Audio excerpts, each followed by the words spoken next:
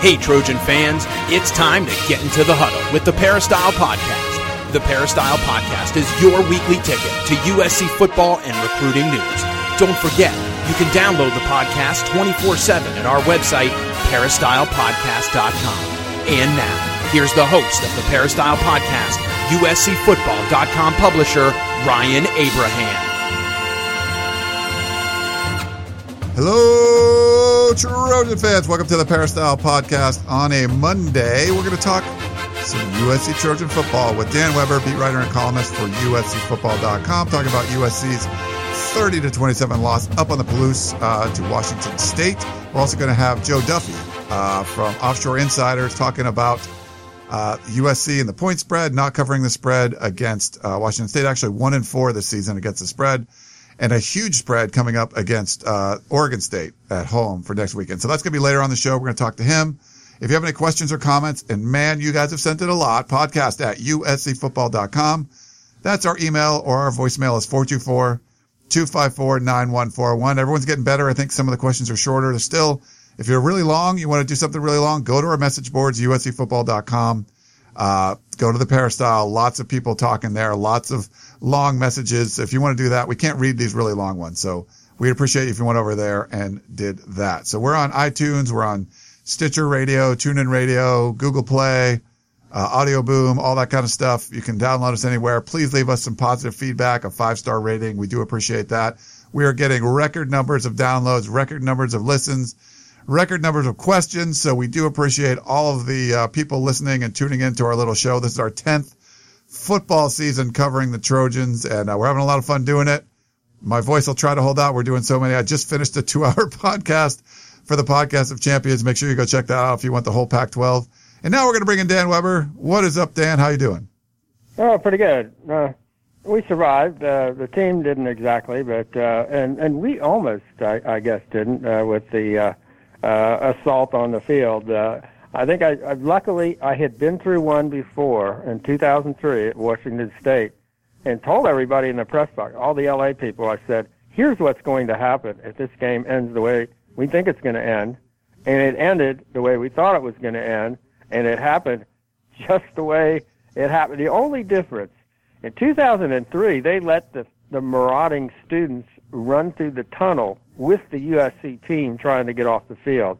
This time, I will give them credit, they secured the tunnel. So only the USC people got through the tunnel, but they had to get there first, and it was tough. It was especially, you didn't have football equipment on, and you're walking crossways, and they're coming onto the field with a head of steam. That was really dangerous. Having been through, like at Boston College, it happened, and you start to realize, the kind of head of steam people get up when they jump out of the stands, full go, and they're just trying to get to the middle of the field. They're running through, yeah. So it was an interesting challenge. USC didn't, live up to it. Washington State did. I'm really impressed with what they're doing, job that we didn't know going into that game. They'd had 4 home games and not a real challenging schedule. I saw somebody said it was the 113th toughest schedule in the country or something like that. But they were the real deal, and give them all the credit in the world. That was a very good job by them. They played hard. They played smart. They played as tough as you can when you got a defensive tackle who's 252 pounds, and you can't block him. I mean, they give him all the credit in the world. I would say Washington State is the most overperforming program in the country. I think they do a better job with what they have to work with than anybody in the country, and they should be really pleased, at Washington State. There were some things about the game, or after the game especially, weren't crazy about, but that team, they should be really proud.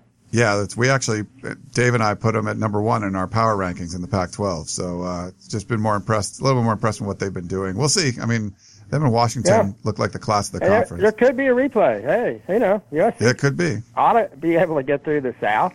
And if Washington State gets through the North, at least that game set up a possible, return and counter, which would be hopefully USC would be in a little better better health, for that game, and probably won't have to go to the Palouse on a Friday night after traveling the week before. They'd be getting a bye when whoever they play will have played the week before. So maybe things even up if USC gets its act together between now and the end of the season. I think I must have blocked out the Boston College field rushing thing. That was definitely a deal. I remember that because my family's in the area, so I was having to come home late from that one. I think it was 2008 against Oregon State. Mark Sanchez, maybe it was 2009. I think it was 2008. And I was on the field for that. I remember scary. It's not fun when you're trying to do a job and then just masses of people just running at you. You can't protect yourself because they're coming from every direction, often full speed, heads down. If it's a night game, they may have, imbibed just a tad to get themselves fueled up, for the run. And then at both Oregon State and Washington State, you have to leave the field to get to the locker room, the interview room, that kind of thing. That's something I really would like to see the Pac-12 take a look at. I think there are at least four stadiums when you go on the road, you have to leave the stadium to get to the locker room. That's probably not big time. If you're a Power 5 program, you're benefiting from some of the extra millions of dollars that have been generated in a TV contract that USC, is a big part of generating. I don't think when USC goes on the road, they should have to leave the stadium to find a locker room. And it's not like Martin Stadium. They haven't renovated it in the last few years. It's, they've done a nice job, spent millions of dollars, built a new football facility at the end of the field, which their players don't have to leave the field, to dress and do the post game. And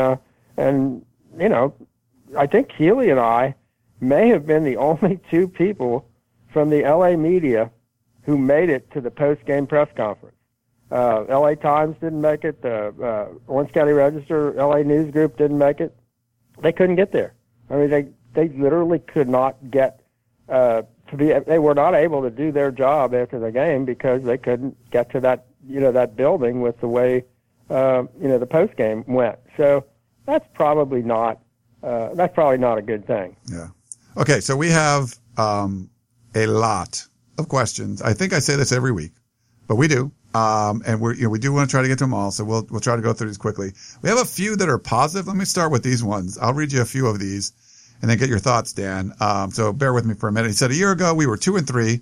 Today we are 4-1. Last year we didn't start getting better until week 5. We know better than anyone how to practice with fewer bodies. The tough part of the schedule is over and we are capable of getting better. Keep calm and fight on.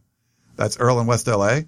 And then Troy75 says, the loss of 2 NFL receivers, an outstanding returner and cornerback, a great defensive tackle, a dependable tight end, and great leadership from a senior middle linebacker. These players have not been replaced with better players. Why should we think this year's team is better than last year's team? If we assume that the team stays intact for a year, it's 1 year away from being the team that we want it to be, or is that just assuming too much about the current coaching staff's ability to develop players? So it got a little negative at the end there. And then Bill says, why the panic on many from the P? So he's talking about the peristyle. Win out and USC's in the playoff. Alabama and Clemson appear to be in, and the Big Ten and Big 12 will work themselves out. USC does not play non-league patsies, and they could play 6 more ranked teams, Pac-12 championship game included, the rest of the way. Offense needs adjusting, I believe, and it'll get fixed. Injuries worry more than anything now. Fight on, from Bill. Yeah, I mean, I think some good points. I think the difference was, I may not totally agree with Earl that it was the 5th game. I think they really improved for the 4th game, the Utah game. That was one of those games that, for everything but the final score, you almost could mark that down as a win. But that was a different team by then. So they started getting better, I think, for that game, obviously, with Sam coming on. And the trajectory was pretty much upward. The trajectory of this team is not upward. I mean, that was a pretty good team that played Stanford. And their different sense of how Stanford is. If you watched them, last couple of weeks, they're pretty good. And USC, I just think Yeah, do they miss the veteran, the tough guy receivers? Boy, you aren't kidding. I mean, that's just. I think there was a sense that the talent would out, and these younger kids would kind of be able to step in. I think you were thinking Michael Pittman might be one of those, and he's been really limited by that ankle sprain. I mean, he's just not the same, the same Michael Pittman. Had he been able to maybe, step in there and be that physical possession kind of receiver, I think that may change some things. But the offense doesn't look like it's in sync at all. There's no question about it. Sam doesn't. And is this one of those things where Sam was just playing and having fun and doing everything he just thought he could do, and now he's the guy that's, got to carry, since January, he's got to carry all of that, all the hopes and dreams of USC football. He's got to carry the Season of Sam podcast, for example. That's asking a lot to put so much on one player in what's a team game. And I think they might, take a look at how some of this has developed. If it were me, I would never say the word balance again on offense. They were perfectly balanced Friday in the Palouse. 29 runs, 29 passes. That couldn't be more irrelevant, that they were perfectly balanced. It didn't, or that Washington State, does anybody think it was a problem? They threw it 54 times and ran it 30. They were unbalanced and still ran the ball more than USC did. Yeah, and they were very effective running. They were effective running the ball, even though they threw it so much. They were very effective. Yeah, absolutely. I think because they ran it or threw it well, they were able to run it. I think that you get them on roller skates a little bit, looking at for the pass, and then they really pick their spots well.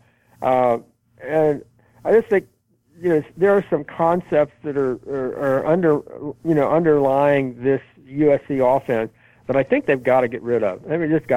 They probably got to really simplify the run game with the younger guys, and they got to figure out what is it exactly we can do with this combination of talent that's going to be on the field. Probably not going to have Stephen Carr for a couple of weeks. You're going to have some freshman linemen on the field. I think this is a week, maybe like the Utah week last year, where you find out, can they get it together? Can they figure it all out?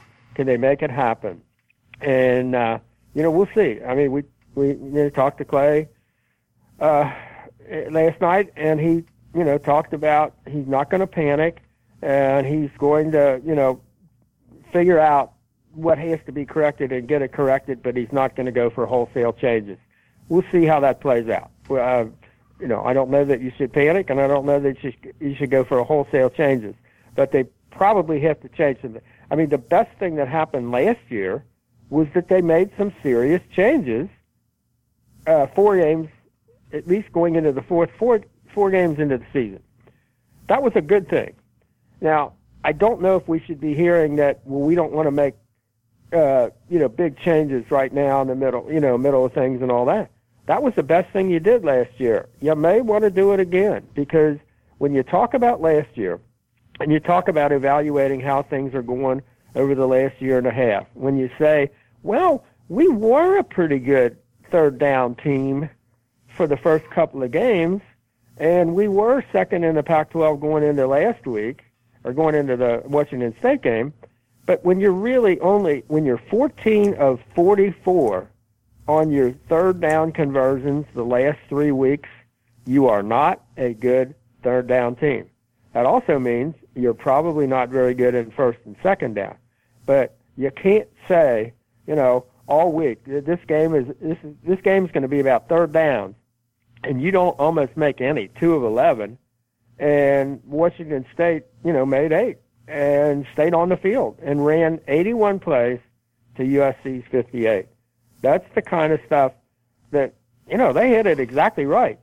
It was going to be about third downs.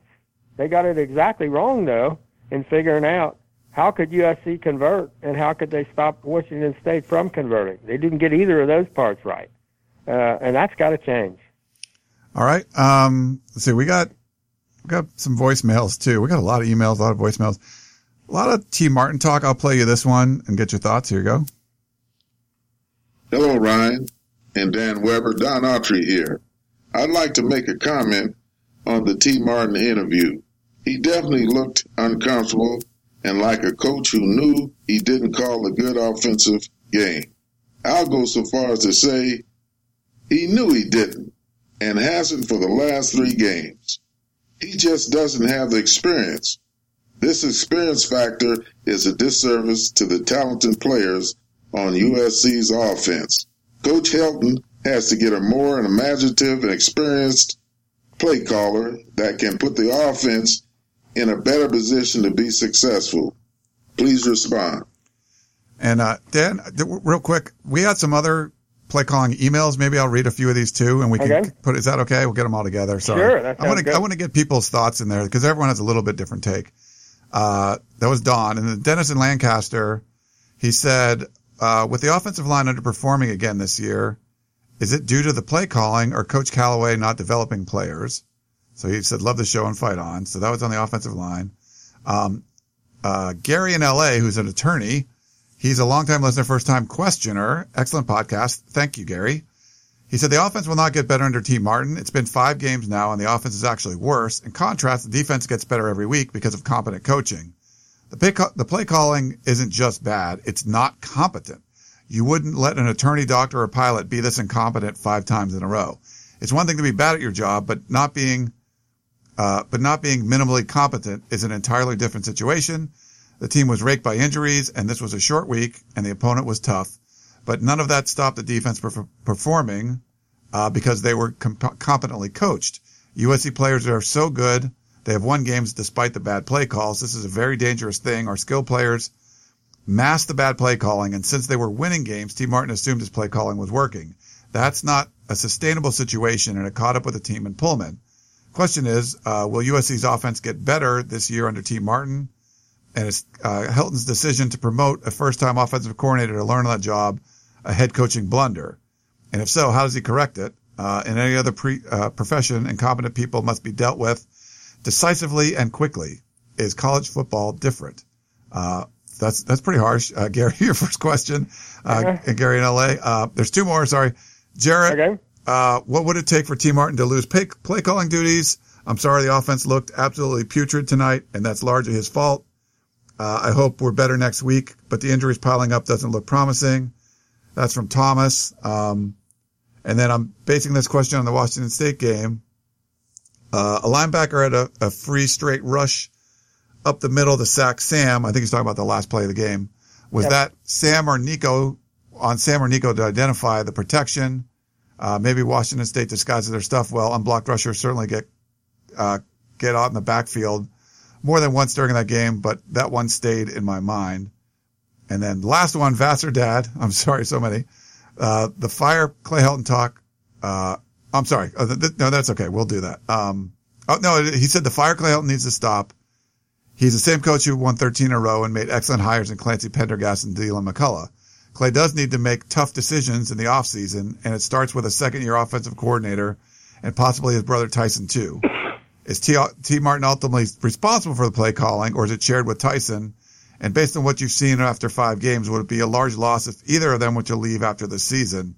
They have been outcoached by defensive coordinators at Western Michigan, Texas, Cal, and Washington State. Except for maybe Texas, our second team has higher-ranked players than the starters for these teams. What good is T. Martin recruiting prowess if he can't beat 2- and 3-star defenses who line up against our 4- and 5-star players? Phew! Sorry. A lot of stuff there, but I think you got the gist. Have at it. I think what you're looking at, and this is the problem. This is the same offensive coordinating pair, offensive play calling pair, that put up 52 points on a Penn State defense that was better than any defense USC has played so far this year. Okay? So they had to put up 52 points because the defense gave up 49 in 2 quarters in the Rose Bowl. So there you got the issue. I mean, that was such a spectacularly, almost perfect game. It had a couple of bad breaks, but other than that, so now you've got the same coaching, going into a season with, the next year of the great quarterback, and then you've got the great, running back, and enough, 4 guys who've had significant starting experience on the offensive line, and one who hasn't. You're missing the tough core that you catching the ball. You're missing Juju, you're missing Darius, and you're missing Daniel Imatorbhebhe, and that is a big takeaway. And I know you assume you're going to get some more help. And T, as the wide receivers coach, is also the guy that is coaching them up and kind of provides his own help there. And that hasn't happened. And Michael Pittman, I said it before, that's a big loss that his ankle has just not allowed him to be, because without a big time tight end who can really get open and catch the ball, it would have helped to have a big wide receiver who's kind of a possession and a physical guy. So they lose all that, but they also look like don't know how exactly they want to run the ball. That the things we were seeing in summer camp are what we're seeing now. That they just they haven't figured a way to kind of develop a flow and a rhythm. I call it grab bagging. This is from my high school days, and you would see coaches who would say, well, let's try that play. Well, if that play doesn't work, how about this one? And I think we practiced that one once last week. Well, let's try that one. And they just grab it out of the bag and grab the next play call. And I do see too much of that. I don't see them as much setting one thing up from another thing. I mean, they threw the ball an awful lot on first down, it seemed like. With not much success, which left them with 2nd and 10 an awful lot. So, when you talk about more than half their third down, conversion opportunities were from 3rd and 7 or more, that tells you that what you're doing on offense just really isn't working.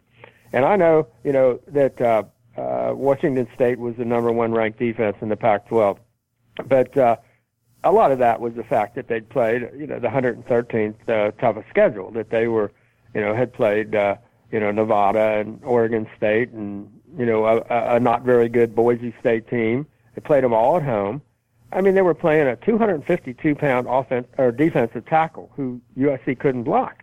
USC just wasn't ready to play on offense. They just really weren't, and they're not ready to play in short yardage. They're 0 for 5 in 4th down conversions. They added one wrinkle. They seemed to encourage Sam to keep the ball more.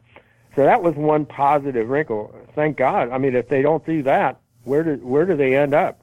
But the fact that, Sam hasn't been able to throw touchdown passes in a couple of games just seems amazing that, that he can go through any one game and not throw for a touchdown. And it's happened a couple of times this year, and that's tough. I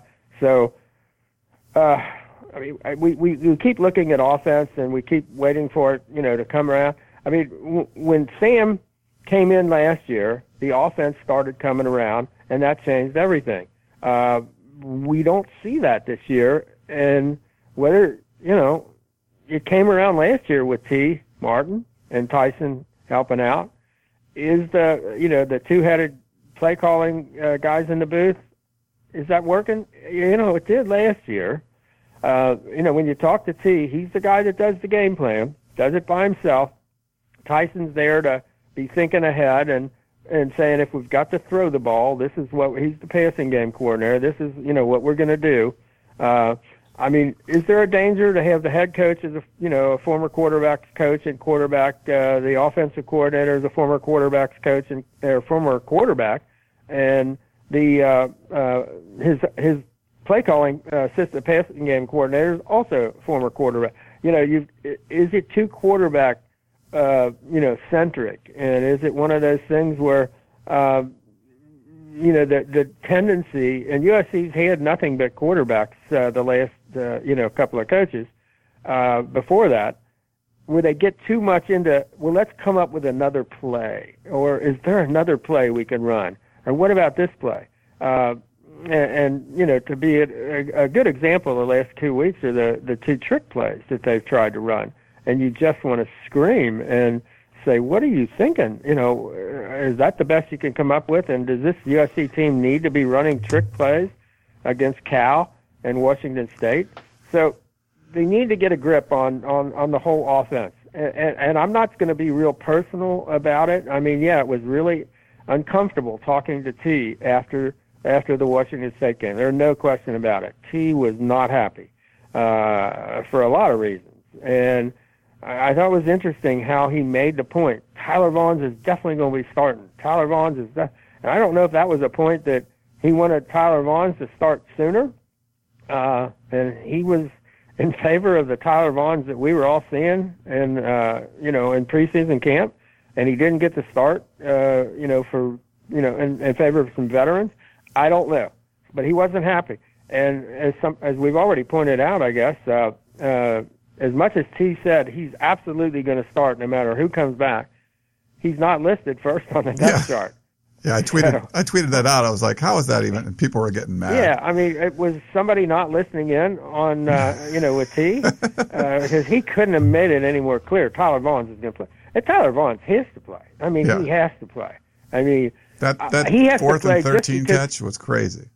Yeah, and he has to play just because he got the worst call in the Pac-12 this year, by far. And so he's owed a chance to, I mean, when you get a call on you that bad, come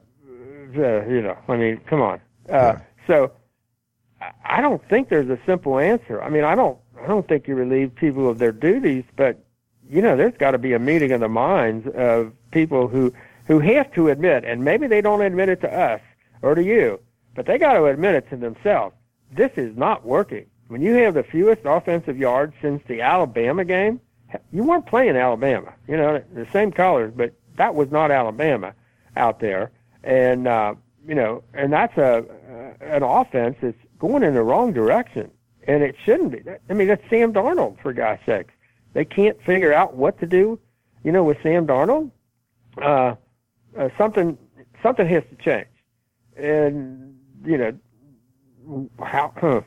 And the more you think about it, they're not giving us any hints that how things are going to change, but they better change. Yeah. Well, we have a couple of voicemails about Sam Darnold. I'm going to play you both back to back. Here's the first one. JD from DC with this week's question for Dan.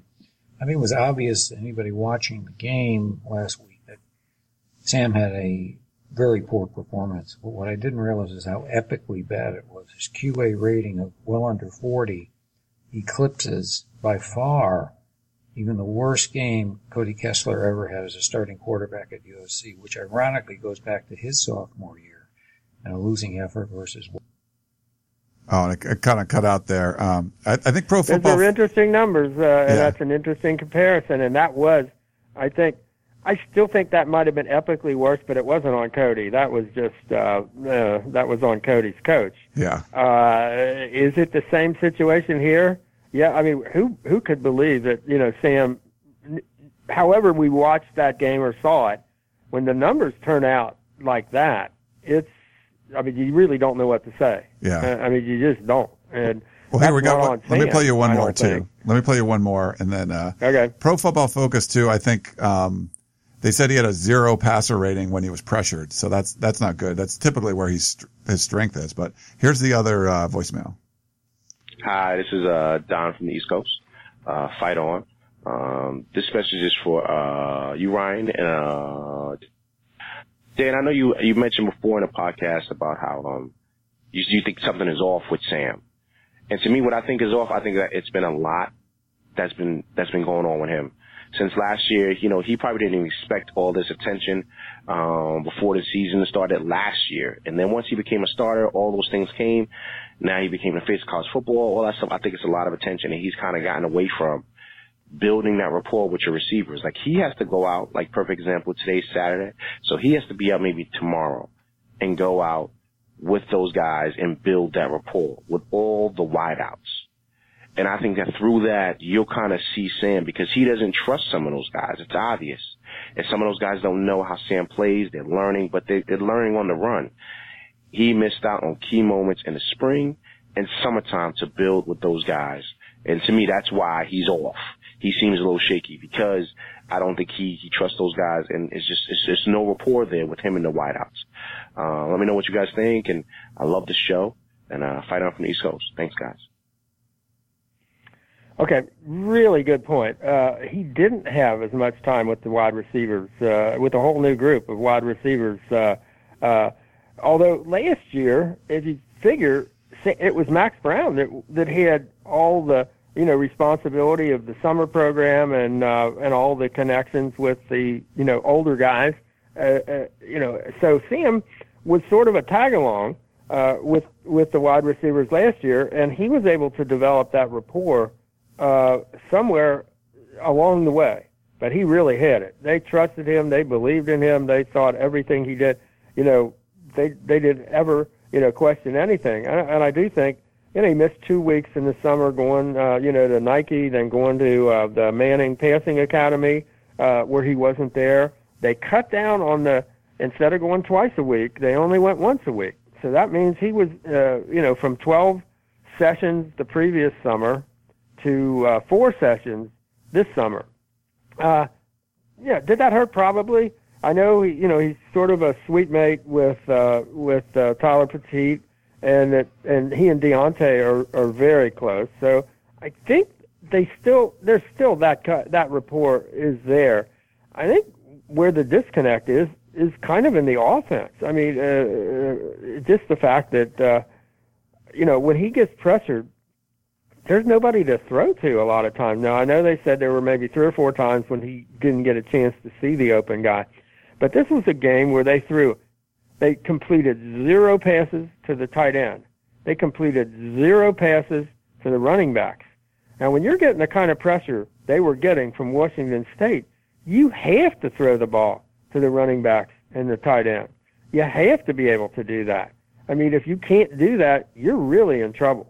And, man-to-man, USC's receivers didn't seem to be able to handle the Washington State secondary. I mean, to be honest, the Washington State secondary covered USC a whole lot better than USC covered the Washington State secondary. I mean, when they played man, when they were going, they were right there.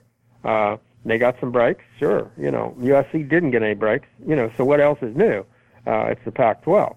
But I do think I think there is something to the fact that Sam and his wide receivers being, completely on the same page, but I think a lot of that's on the wide receivers. They just haven't gotten there yet. They just really haven't. We've been waiting for them to get there, but it's not there yet for a lot of different reasons.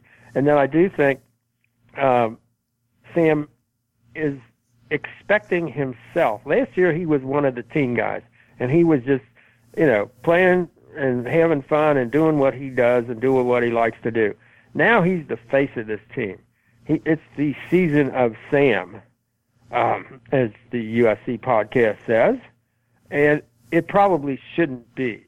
I don't think, any college kid, it ought to be the season of whoever. And when things are kind of tough, I think it makes the guy think, well, I've got to do this myself. I got to, and that's not the way, to win football games. I'm not sure what the way for this team is right now to get the rest of them involved. But yeah, there's a lot of things that went into this, and I think you guys are picking up on a number of them. Here's okay. We'll start going through these emails. We'll try to do it quick. Mark says, I think that Ryan and you predicted in the summer that USC's defense would be the strength of the team and the offensive line and wideouts would be question marks. I think that's exactly what is playing out. Why do you think the coaches have eliminated traps, draws, and screens, not bubble screens, from the playbook? It would seem to me that with a more athletic line playing against a quick reacting defense, would you have an advantage with some of these plays included in the mix? What are your thoughts? From Mark.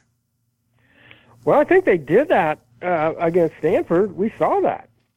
But then everybody's gone to school in Texas, and they're bringing the kinds of pressures that maybe you're not going to be able, without really executing awfully well, or without maybe having a fullback or whatever, you may not be able to do that.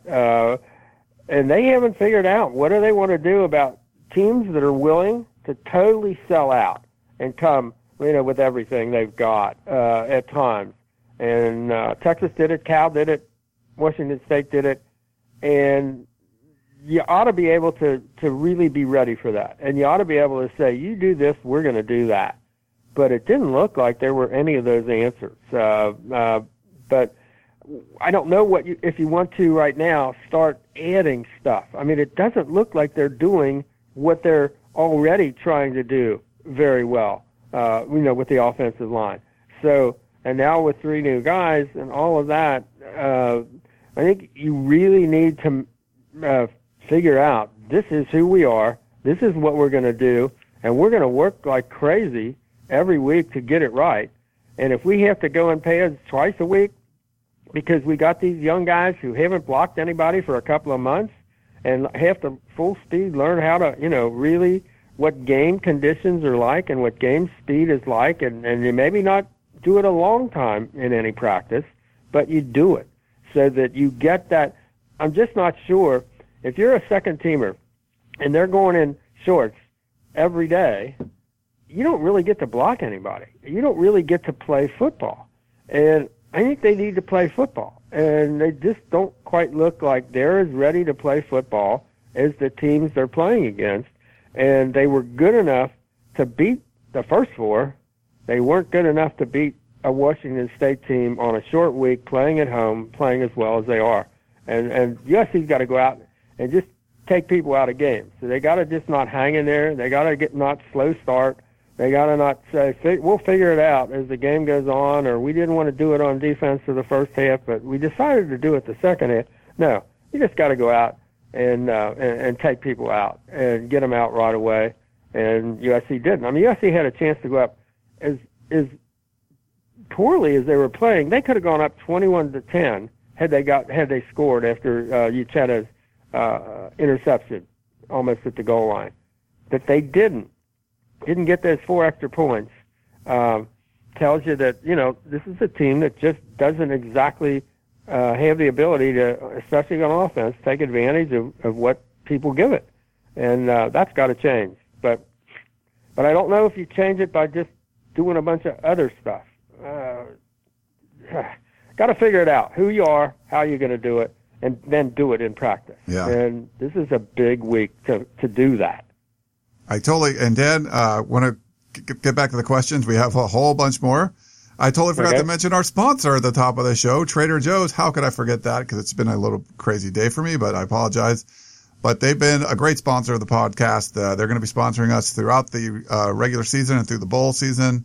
I just wanted to mention them a little bit, talking about what you could do at Trader Joe's. Actually, I didn't make it up to the Washington State game. I was trying to do a last-minute flight, and I couldn't, so I went downtown over to Shotgun Spratling's apartment. Him and his lovely girlfriend, Megan, hosted some people over there, including Mike Palucci, who used to be on the USC beat, and Pedro Mora, who was on the USC beat. They were all hanging out and talked with them. But I stopped at Trader Joe's. I picked up some of my favorite Racer 5 beer. I got some Amber Ale, and then I got some of those peanut butter cups, which are the best. Now, some people like the dark chocolate. I ended up getting the milk chocolate, but great stuff if you're going to a party, if you're going to do tailgating. Trader Joe's got a lot of great stuff. They have awesome wine, great cheese selections, and a whole bunch of basic stuff too, like eggs and milk and bread and butter, but a lot of exotic stuff, a lot of the staples, and good stuff. So had a little gathering at Shotguns. We did a Facebook Live at halftime while I was eating some of those peanut butter cups, so it's good. But I made sure to stop by Trader Joe's, Dan, on the way to Shotguns to pick up some stuff. And I blame you. I heard from Trader Joe president John Basilone last week. He agreed with an observation of ours on the podcast. So always good to hear from John Basilone, a big USC fan and a very astute observer of how the world works, and especially when he agrees with us. Yeah. So good for John. Nice, John. Thank you. And John's dad actually writes into the podcast too. John, I think it was actually Dan. It's Dan, his dad. There were some really long questions. Dan, you got to cut those down because we just got too many. We can't read them all. Let's see. Chris in San Jose said, "Hey, Dan and Ryan, huge fan of the podcast. I want to know how much teaching really goes on with the wide receivers and quarterbacks. My friend is an astute football fan. He would attend every spring practice and fall practice that he was allowed to go to. When I asked him if there's any teaching going on, like footwork and how to separate from DBs, routes, etc., he mentioned there's no attention to detail during practices, very minimal teaching. Players do their quote-unquote drills, but there is no accountability, or as I've just mentioned, attention to detail. Is this something you have noticed?" Chris up in San Jose. Oh, I think it differs.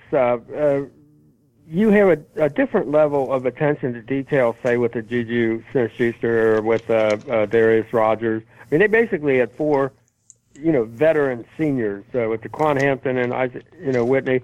So that was a whole different way of approaching things, I think. And they had a bunch of guys who were redshirting, clearly, without a doubt. Talented kids, but redshirting. You also have, and people have raised this question, you have the wide receiver coach who's also the offensive coordinator.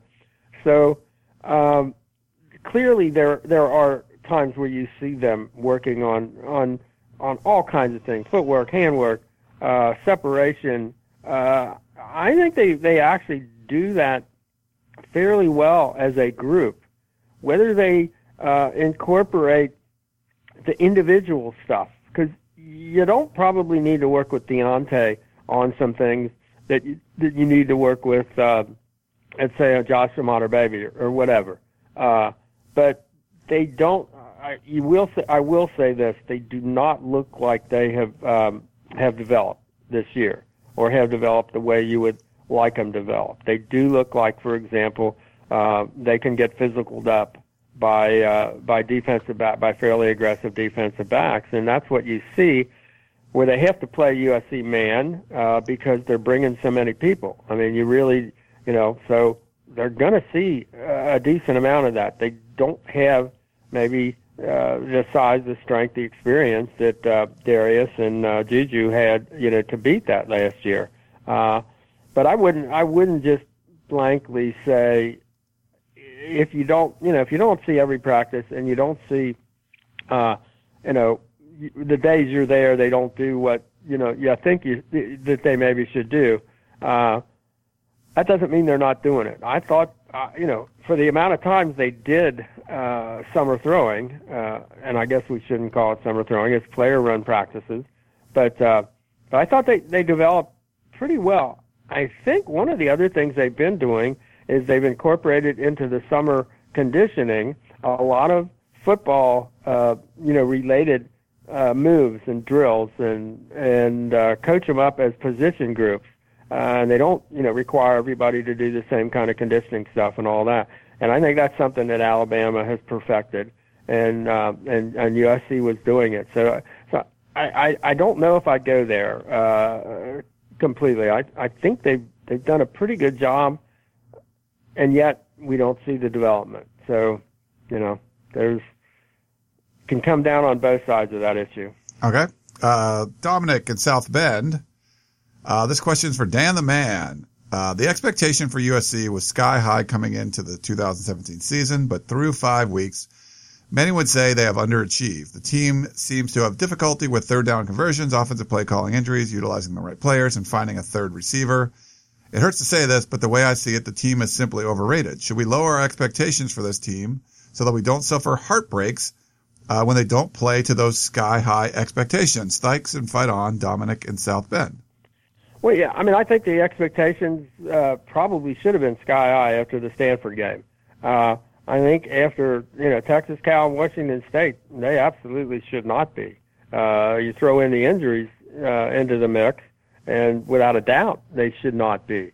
I think at this point, your expectations are that you're going to wait and see, on Saturday. And I don't have any expectations at this point because I really don't know how they're going to show up. I would have had an expectation Friday night that they're going to show up and play better than they did, and they didn't. And so having expectations at this point is not something that maybe you should be doing. I mean, I think last year at the Rose Bowl, I think you had expectations that their offense would play pretty well. I don't think they had seen a team on with an offense quite like Penn State, so I don't think we knew as much of what to expect, defensively. But I think, it was legitimate to have high hopes for USC's offense going into the Penn State game, and it turned out correct.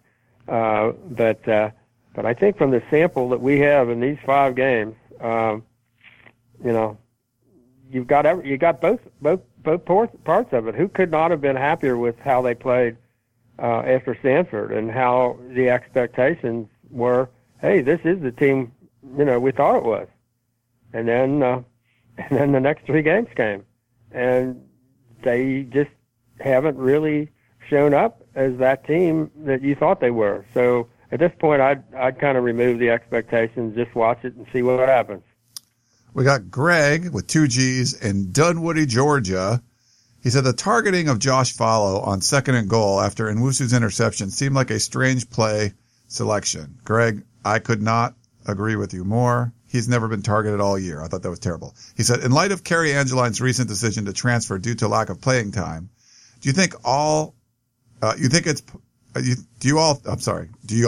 it's possible that Tian Helton targeted Follow merely to ensure that he doesn't feel the same disappointment over playing time that Angeline did? In other words, was that play called as a gesture to make a player happy? Fight on, from Greg.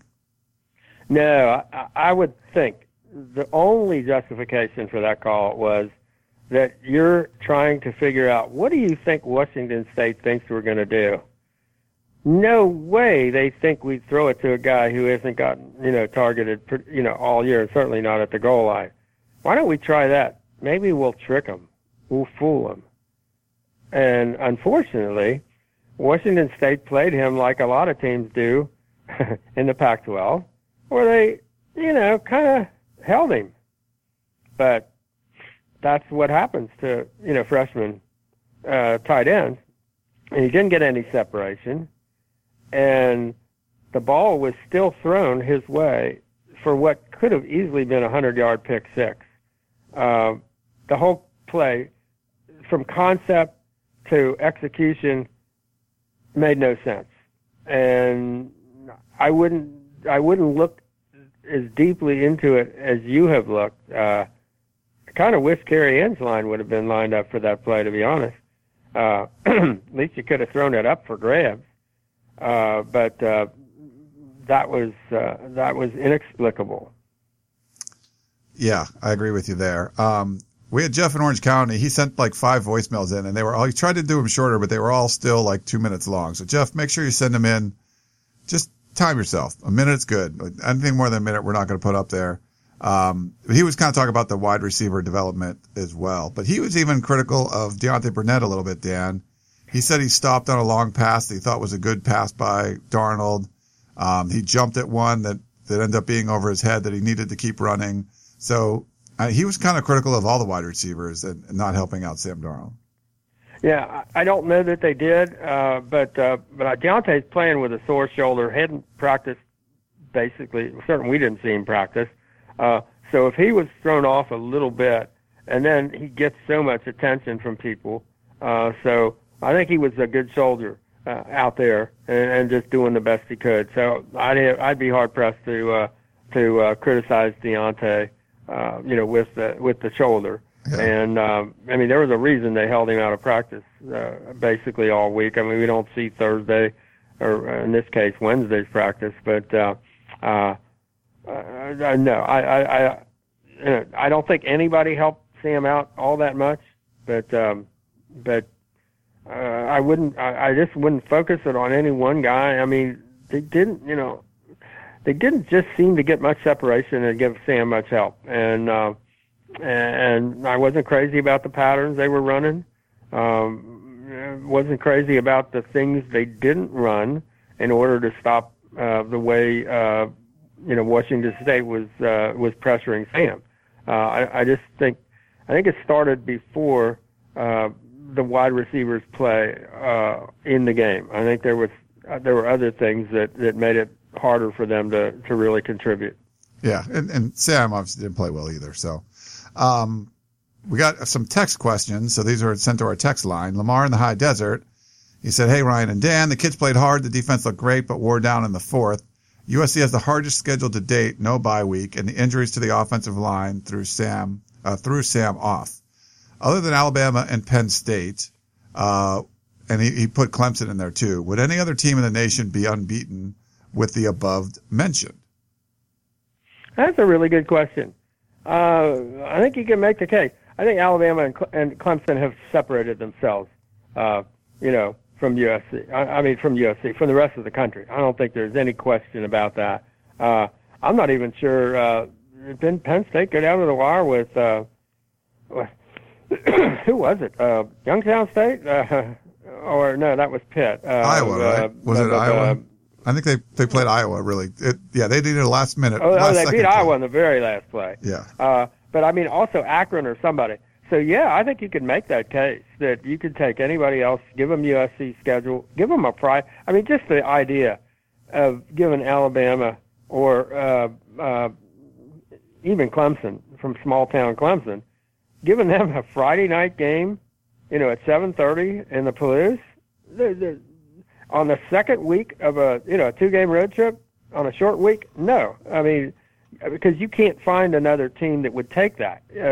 I know we finally got John Wilner got on board, the Pac-12 guy in San Jose, who basically, his job is covering the Pac-12, and he finally realized, boy, Pac-12 isn't doing USC any favors. So that schedule, blah blah.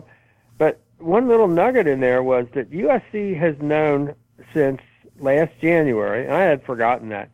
They knew since last January what the schedule was going to be. And there is time built in to the process for teams to object to the schedule and say, no, we're not doing that. No, we don't accept that. Apparently, USC didn't object. That's on USC.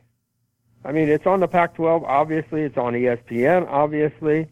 I tried to get Larry Scott to admit that. He was at the Texas game at halftime, and he wouldn't. He wanted to blame it's on the ESPN, not us. That's not our fault.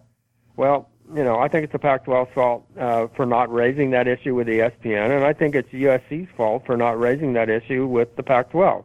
Yeah, and it's hard to, even conceive of one of the other powerhouses in the country going along with that, and USC shouldn't either. Yeah. This voicemail, this text message, I actually had to tweet out a line from it because it was pretty funny, just to kind of give you the sheer number of questions and what the kind of venom some of them were feeding us here. It's Mike in the Bay Area. It says, hey, Ryan, Mike from the Bay Area. Question for Dan Weber. After the loss, I'm very confident in the defense, but worrying about all the injuries. The offense, on the other hand, is atrocious. I understand all of the injuries, but the play calling. I've seen monkey shit fights at the zoo more organized than this. Where do we go from here? Thanks for all the content and hard work you put into the site. As always, fight on. From Mike. I don't remember seeing a whole lot of monkey shit fights. But. Mike, I call it grab bagging, and I think that's the farthest I can go, but I think you very much one-upped me. I think we may be talking about kind of the same thing. You can't just keep picking plays out of a book somewhere. I don't know if it's ever to that, that time Lane Kiffin admitted that, with the 3 columns, one was the plays we almost always work on and always run, and the second ones are the ones we bring in when we really need them and work on them. And then I said, well, what's in that third column? And he said, oh, those are the ones we never work on, and we probably think they won't work. But I said, why are they still there? I have a feeling USC is edging into that third column, especially on the trick plays. And I can't give you a better answer than that, but you kind of described it in ways in which we'll just let stand as your own description. I think Chris Dufresne had a great tweet. He said, Mike Leach is calling beautiful plays. USC is calling plays. So it was like, I thought that was a great tweet. What more do you need to say? Yeah. It was, I loved watching Washington State play. They played so hard and they played so smart, and they got as much out of their ability as you possibly can. And what more can you ask than that? That was wonderful. Way to go, Washington State. Sir Eric of Troy from Rancho Cucamonga texted us, sorry. Hello, is Clay Helton honestly the sunshine pumper behind closed doors with his coaches than he is in public?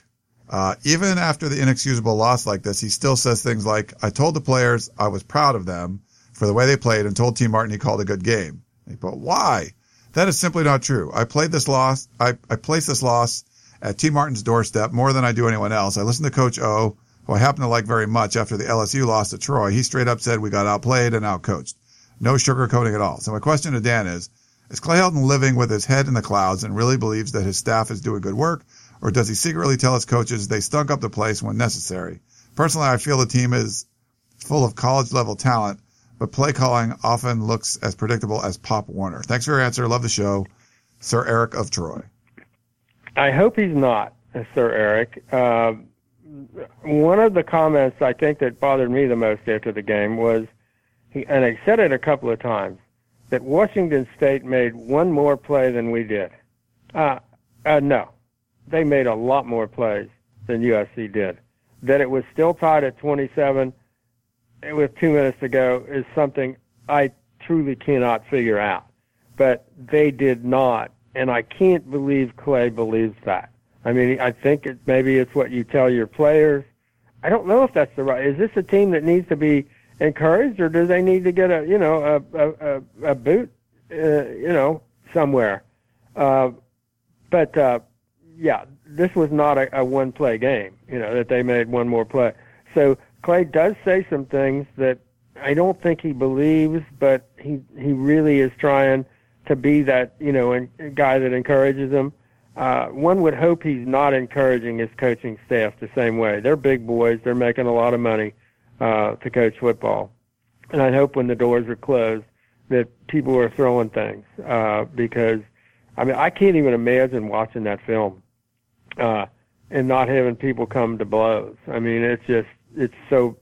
of the things that happened were so bad. And, it's got to change. And I don't know if you change it by saying how do you change, for example, the goal line offense when you say, I think we called the right plays?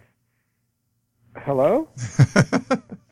If you can't block Hercules Mataafa and keep him from penetrating between your center and guard, then you don't call that play.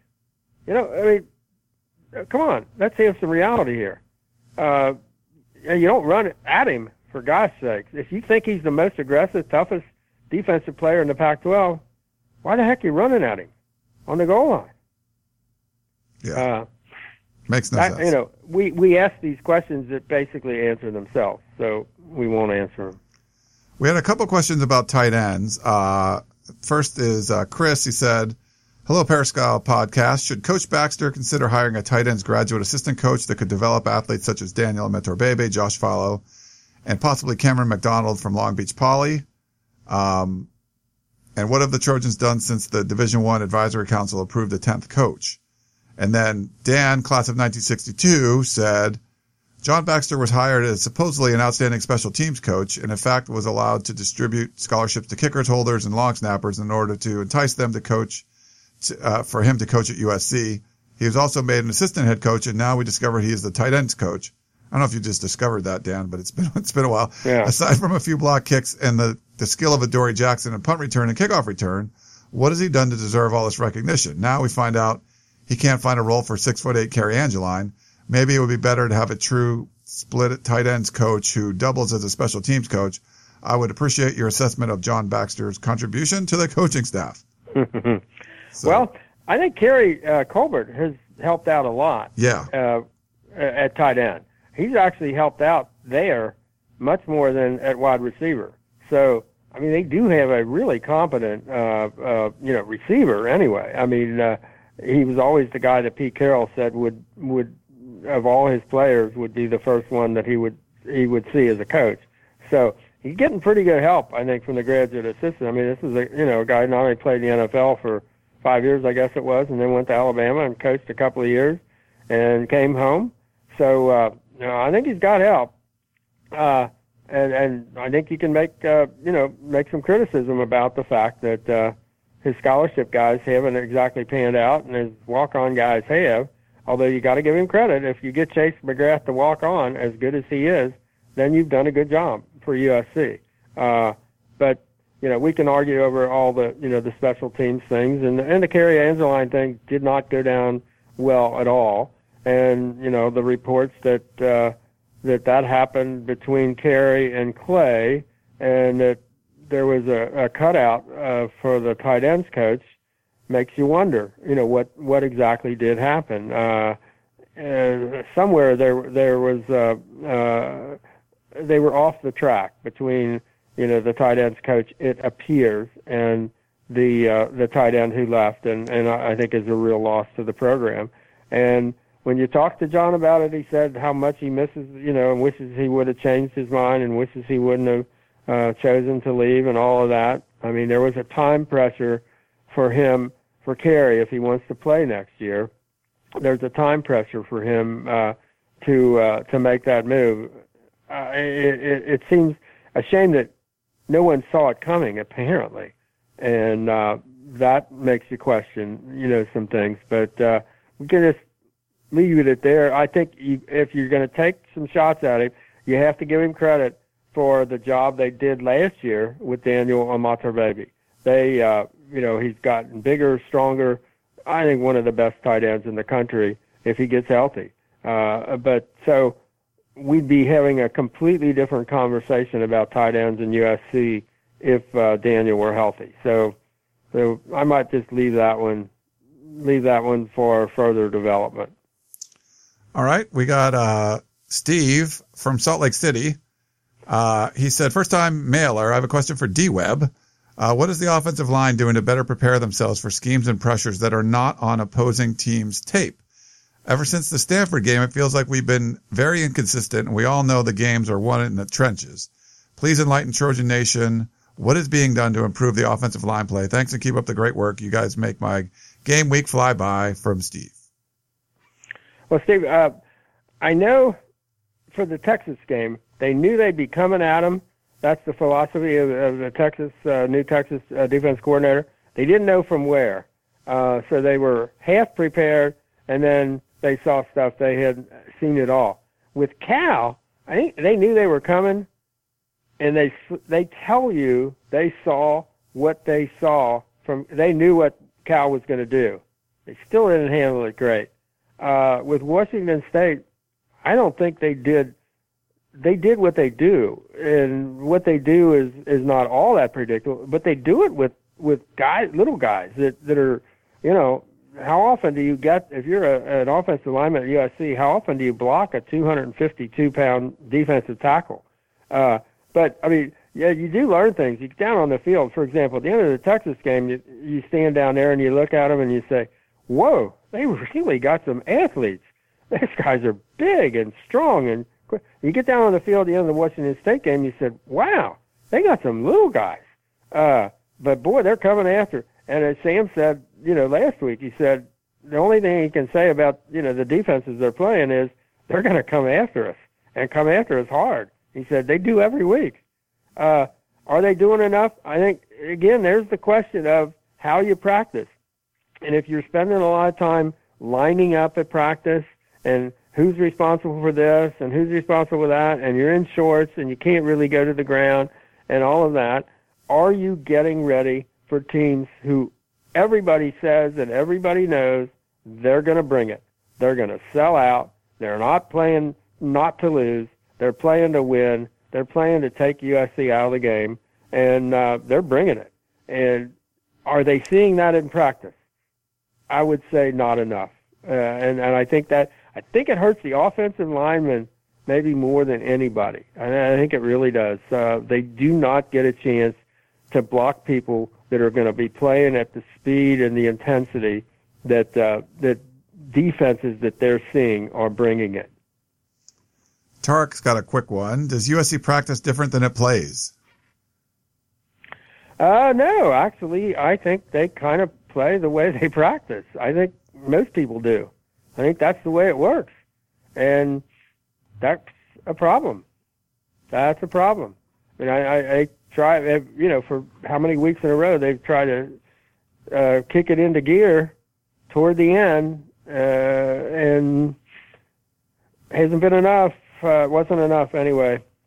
At Pullman, there just was not enough there against that team.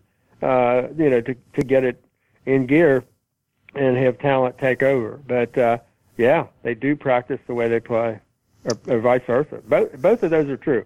Practice the way you play and play the way you practice. Yeah.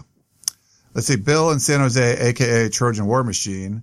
How does USC's practice schedule differ from what most other teams are doing? Do they all take Sundays and Mondays off, or do they all practice once a week in full pads? Please compare, say, Stanford's practice schedule with USC's. Well, you can't do all that much different in terms of time. It's 20 hours. You've got to have a full day off. They don't all take Sunday off. Some of them practice Sundays, take Monday off as the full day off. Friday, I think, for most is basically a walkthrough and a real walkthrough. It's not a real practice at all. It's a day to rest and relax. So I think the timing, you're allowed 2 full pads practices. And I don't know how many teams are doing that now, but I would say USC probably on the lighter side of full pads practices. I would say there's no question that would be the case. And last week they had no full pads practice, and I'm not sure how many teams would have done that. It's still fairly early in the season, but they've really tried to figure out what do we do with the 12 straight game no bye regular season. That's been a big part, in their minds, and some of us remembering how they approached with Clay the Holiday Bowl against Wisconsin. I think a lot of us thought maybe took too much time off. Maybe, are going to play a tough physical Big Ten team that's going to hit you and been practicing in pads most of their bowl practices, and USC wasn't and didn't take them all. That probably is something you could second guess, and so I would say USC's on the light side of the physicality in practice. For example, they practiced longer, let's say, than the Pete Carroll teams did, but I think the Pete Carroll teams were more physical in that when they went ones against ones, for example, they really competed. Maybe not a long time, but they competed in practice in ways that we don't quite see with this team. This team mostly goes first offense against second defense, second offense against first defense. You don't see much of the ones against ones. You don't see all that much ones against ones. So that's the big argument. That's the thing that decides, I think, how good a coach you are, is how much you make practice like the games, and how much then the games are the way you practice. If you can do that, then you are, in that elite group where it translates completely from practice field to game, and that's always the challenge, and that's the separating point among coaches. Jeremiah Jones says, any chance we could see Jacob Daniel return to the defensive line with Marlon Josh and potentially Rasheem Green being injured? Also, I was the first to defend Dan's remarks on the Washington State post-game instant analysis. However, do you guys feel there's any validity to the claims that USC was faking injuries? Thank you again for the great work, and have a great Monday, Jeremiah. Yeah, Jeremiah, as far as Jacob Daniel, I was just noticing how much I like the way he's settling in on offense, and really looks like there's a future for him there. And you have to remind me that maybe there is, that place where, you would like to see Brandon Peely get his chance. You'd like to see Marlon Tuipulotu, his back to come around, which was the complete surprise injury for all of us that we didn't know about, or Jay Tufele. But I guess it's a possibility. As to the faking injuries, there might have been times when you would say, hey, USC ought to fake an injury here. I've only seen them for 16 years. I haven't ever seen a USC player fake an injury. I think if you're a USC player and you fake an injury, it would be so beneath the way USC looks at itself as a football program. And if you were forced to fake an injury at Washington State, it would be almost demoralizing for USC. They went into the game with more injuries than we'd ever seen. They had a game where they had 81 plays run against them. by a team that really plays hard. They had guys that were injured who got re-injured and tried to keep playing. It was like you're going to boo a kid who comes into the game hurt, gets hurt in the game, and tries to go back in. And that's proof to I won't say the word. Okay. I will not say the word about the Washington State fans. But I thought there were thousands of them who were just convinced that those USC kids were faking injuries. And I thought that was really unfair. You got a USC kid down on the ground, clearly hurt, and this wave of boos is coming out of the crowd as if USC is going to fake injuries. And it was at all different times. There was at times when it wouldn't have been any advantage for USC to do so. I thought that was really not a class thing to do. It was not a sportsmanlike thing to do. And I think USC probably is owed an apology from a bunch of Washington State fans. I thought that was really, really not fair, not right. Let's see. We got a few more. Tom and Torrance. I enjoy the podcast. I listen to it weekly. The question's for Dan. You've been saying all along that the offensive line is lean and athletic, and they will be better than last year. Well, they're worse than and they're worse. They can't block and they can't move the ball, and Sam is having a hard time. What is the answer? Can we just play the freshmen and get them ready for next year? Thank you and fight on, Tom and Torrance. Well, I mean, you say they are. Well, they weren't. I mean, that's the problem. They lit up Stanford. They blocked the heck out of Stanford. I mean, you watch that film and you think, oh, look at these guys.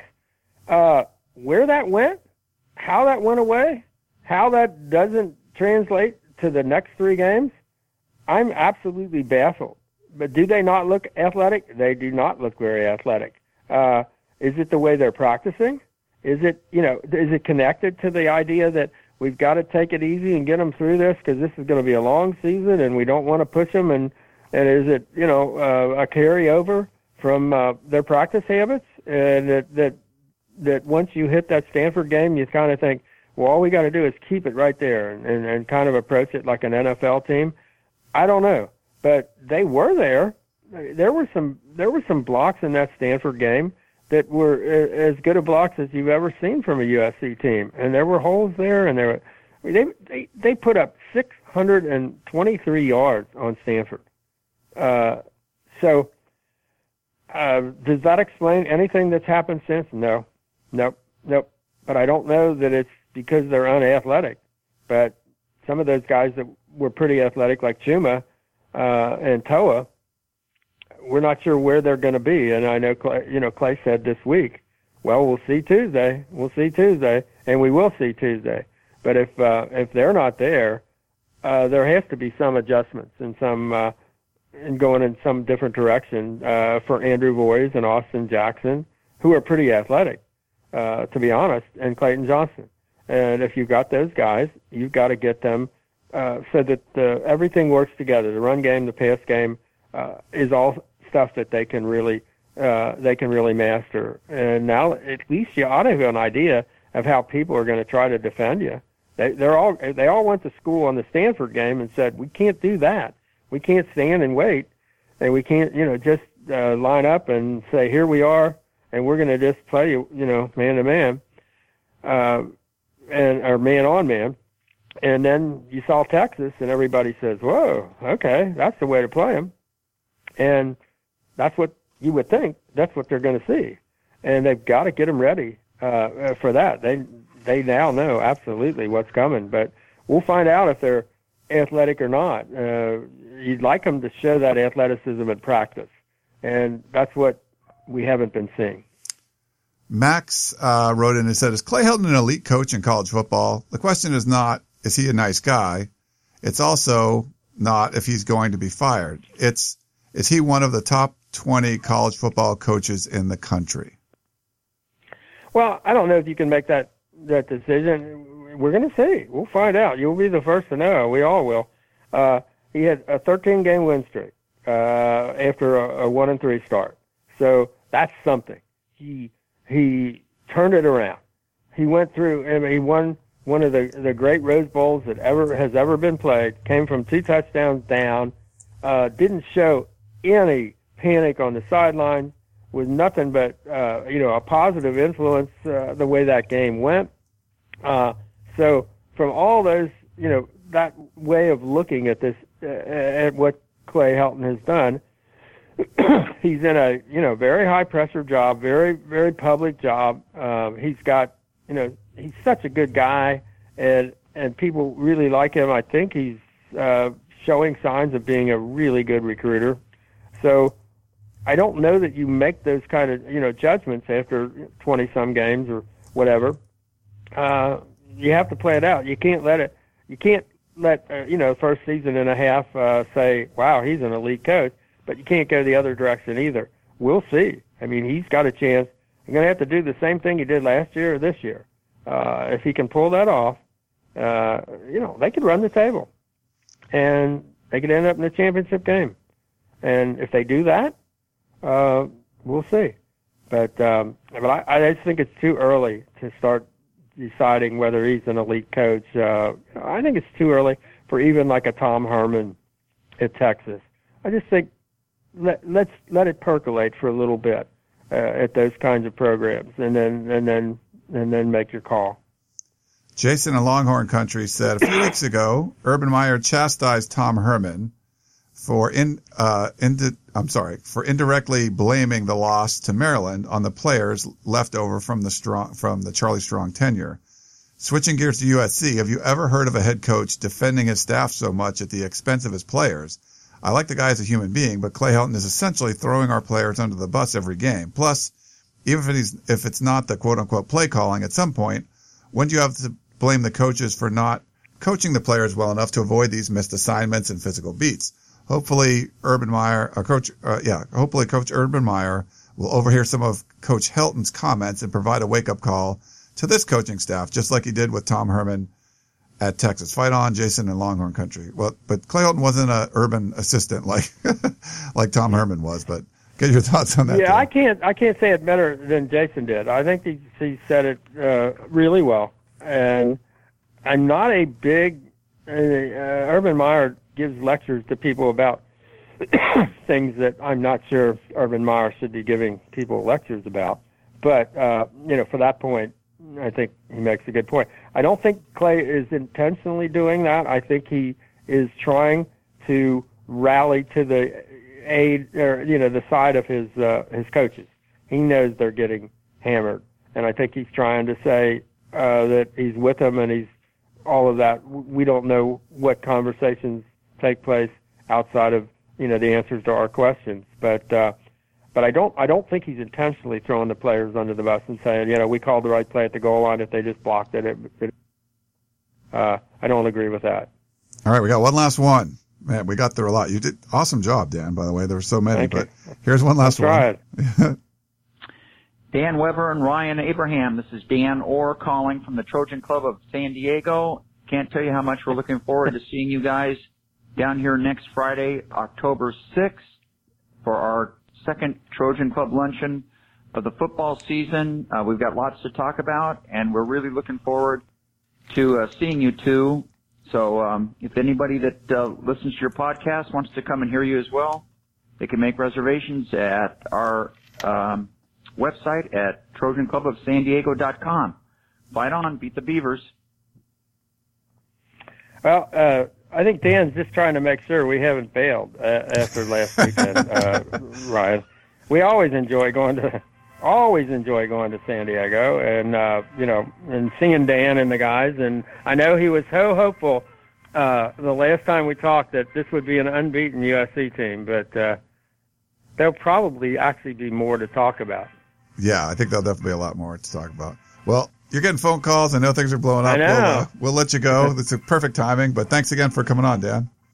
Sounds good. All right. That's Dan Weber. Okay. Yeah. Bye. Dan Weber, USCFootball.com. We'll be back in 1 minute. We're going to talk with Joe Duffy about the point spread from the Washington State game and, of course, the upcoming Oregon State game. Meet us on the other side of the break for more of the Peristyle Podcast. Ever since I started the Peristyle Podcast 10 years ago, people have been asking me for betting advice, and mostly if I think USC will be covering the point spread. Well, let me tell you this. where you are betting is just as important as which side you are betting on. That's why I always tell people to go to MyBookie.ag. MyBookie's been in business for years, and their rep is rock solid. They do 100% cash bonuses, so off the bat, you're making money for doing nothing, and they have the fastest payout. Seriously, just 2 business days. You know who's going to win, right? Lay down some cash, and you can win big today. I'd only recommend a service to my listeners that's been good to me, and they definitely have. That's why I'm telling you, make your way over to MyBookie.ag because they pay. And they also have in-game live betting, the most rewarding player perks in the business, and an all-new mobile site that makes wagering on the go a breeze. So go now to MyBookie.ag. They will match your deposit with a 100% bonus if you use the promo code Peristyle. So visit MyBookie.ag today. You play, you win, and you get paid. We now return to the Peristyle Podcast and your host, Ryan Abraham. All right, we welcome back Joe Duffy. He's the CEO of OffshoreInsiders.com on behalf of MyBookie.ag. What's up, Joe? How you doing, man? Oh, everything's going great, Ryan. I know that maybe some of your listeners aren't all that happy about USC losing, but I have to admit I had Washington State last week, so I was at least glad they covered. Yeah, this was weird. So I think we talked about this on the last show. I believe the spread was like 3.5 or something. It moved around a little bit. I had not picked USC to cover, and they were 1-3 against the spread. Of course, I was wrong. They're 1-4 against the spread. They came out looking good in the first drive, and then they just kind of reverted back to some of the wishy-washy, mediocre play that we've seen. But yeah, you were right, man. They didn't cover that one either. Yeah, you're right. Guy that we'll probably talk about, Sam Darnold. Second time this year he has not thrown a touchdown pass, 9 touchdowns and 8 interceptions. Of course, it's always the quarterback and the coach, the first 2 guys that get blamed. But, when you had a guy who was a Heisman favorite and in a big game, he doesn't throw a touchdown pass and he has almost as many interceptions as touchdowns. Yeah, clearly USC has been a bit of a disappointment this year. They have time to turn things around, but whether or not, a one-loss Pac-12 team would make it in the playoffs, of course, it depends on so many different factors. But USC certainly been a disappointment this year. If you look at the spread, as you said, they've been a major disappointment. Yeah, so I don't know what kind of trends, but when you see a team constantly not covering as a favorite, is there trends, or do you read anything off of that when you kind of do your prognostications and everything?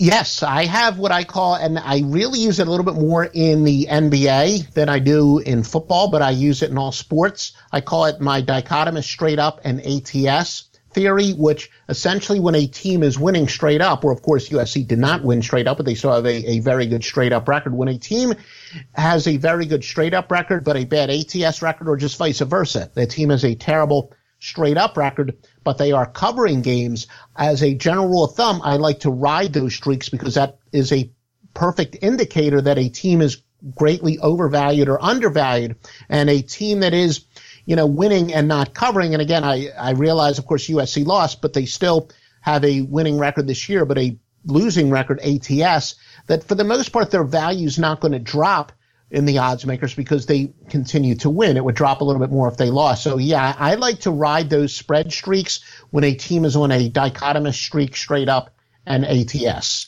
Well, this week, USC has no buys like we talked about before. This is as close to a buy as you're probably going to get with Oregon State. What's the spread here? Any thoughts?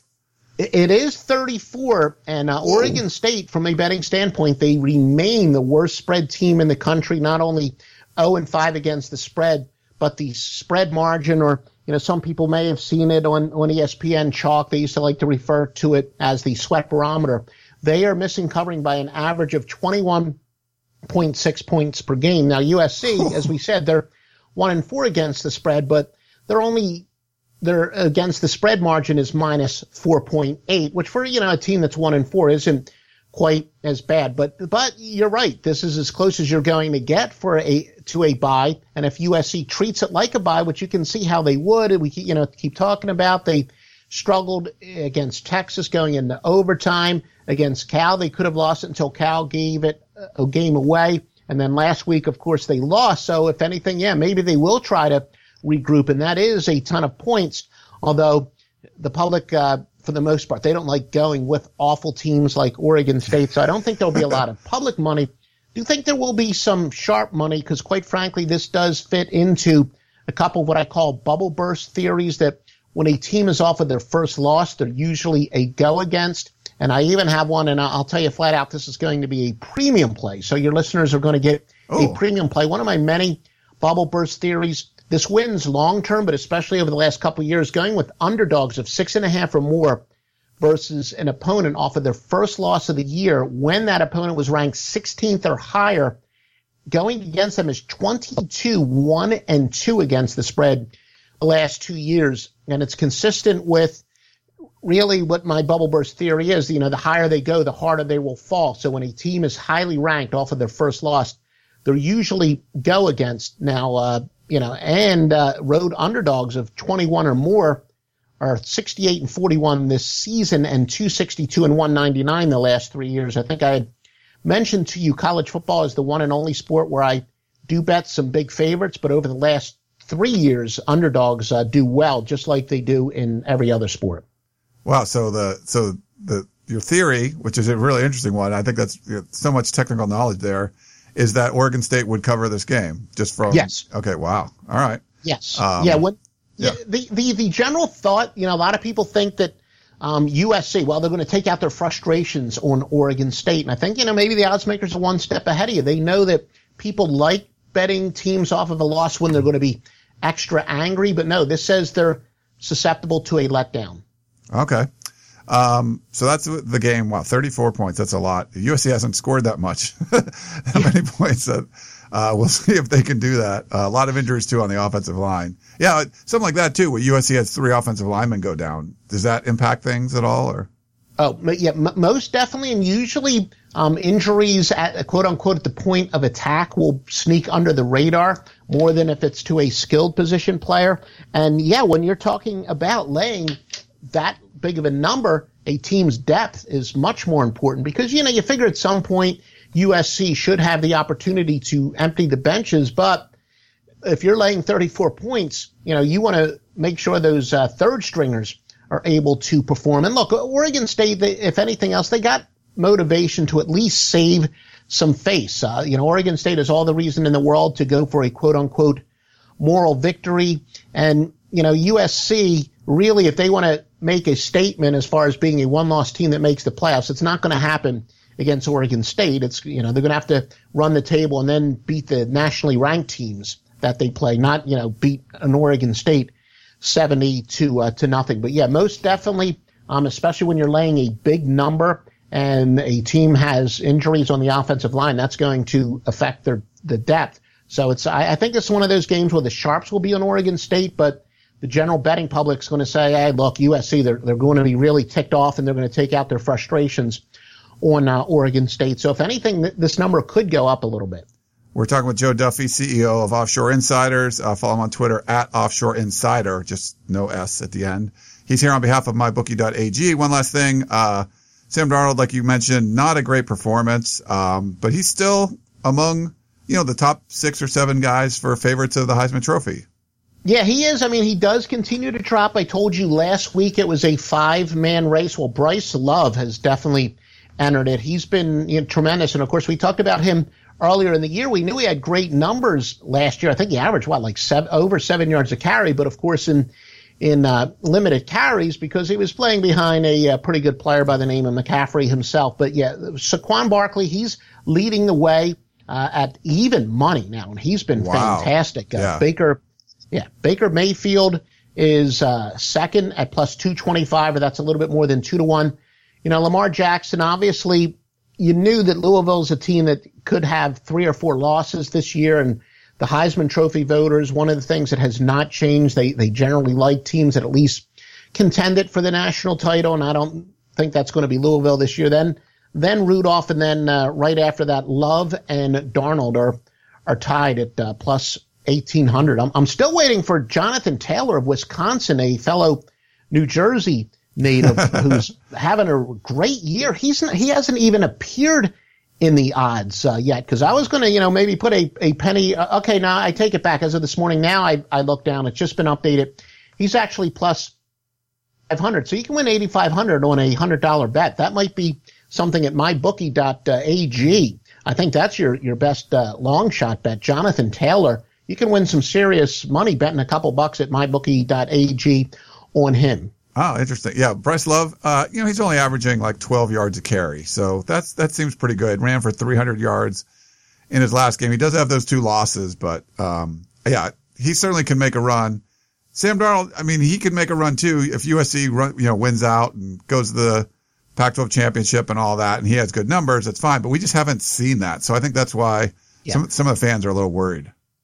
Yeah, I think we're speaking very briefly off of the air. So when people might compare this to, I know a lot of the media will do their Heisman Trophy polls or the Heisman Trophy standing. This is different. This is based on projection. I'm sure that, based on season to date in those polls that Darnold will probably be a little bit lower, but the odds are still based on, you and me projecting what they're going to do from this point on. So he certainly has a chance to win this thing, to say the least, but his margin of error is growing thin. At this point, he should have certainly a much better touchdown to interception ratio.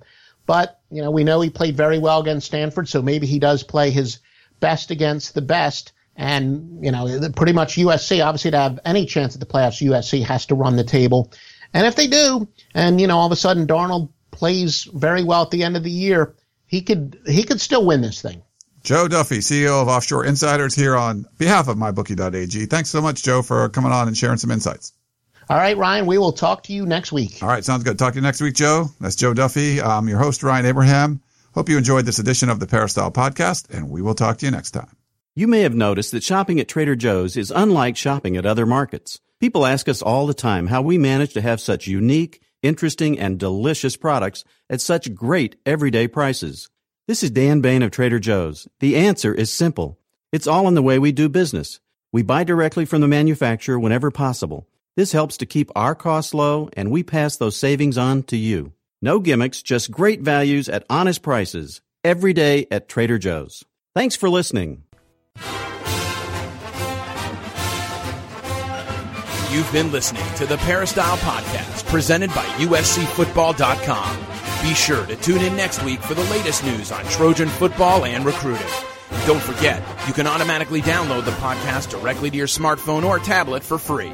Just click the iTunes link on peristylepodcast.com or search for Peristyle Podcast at the iTunes Music Store.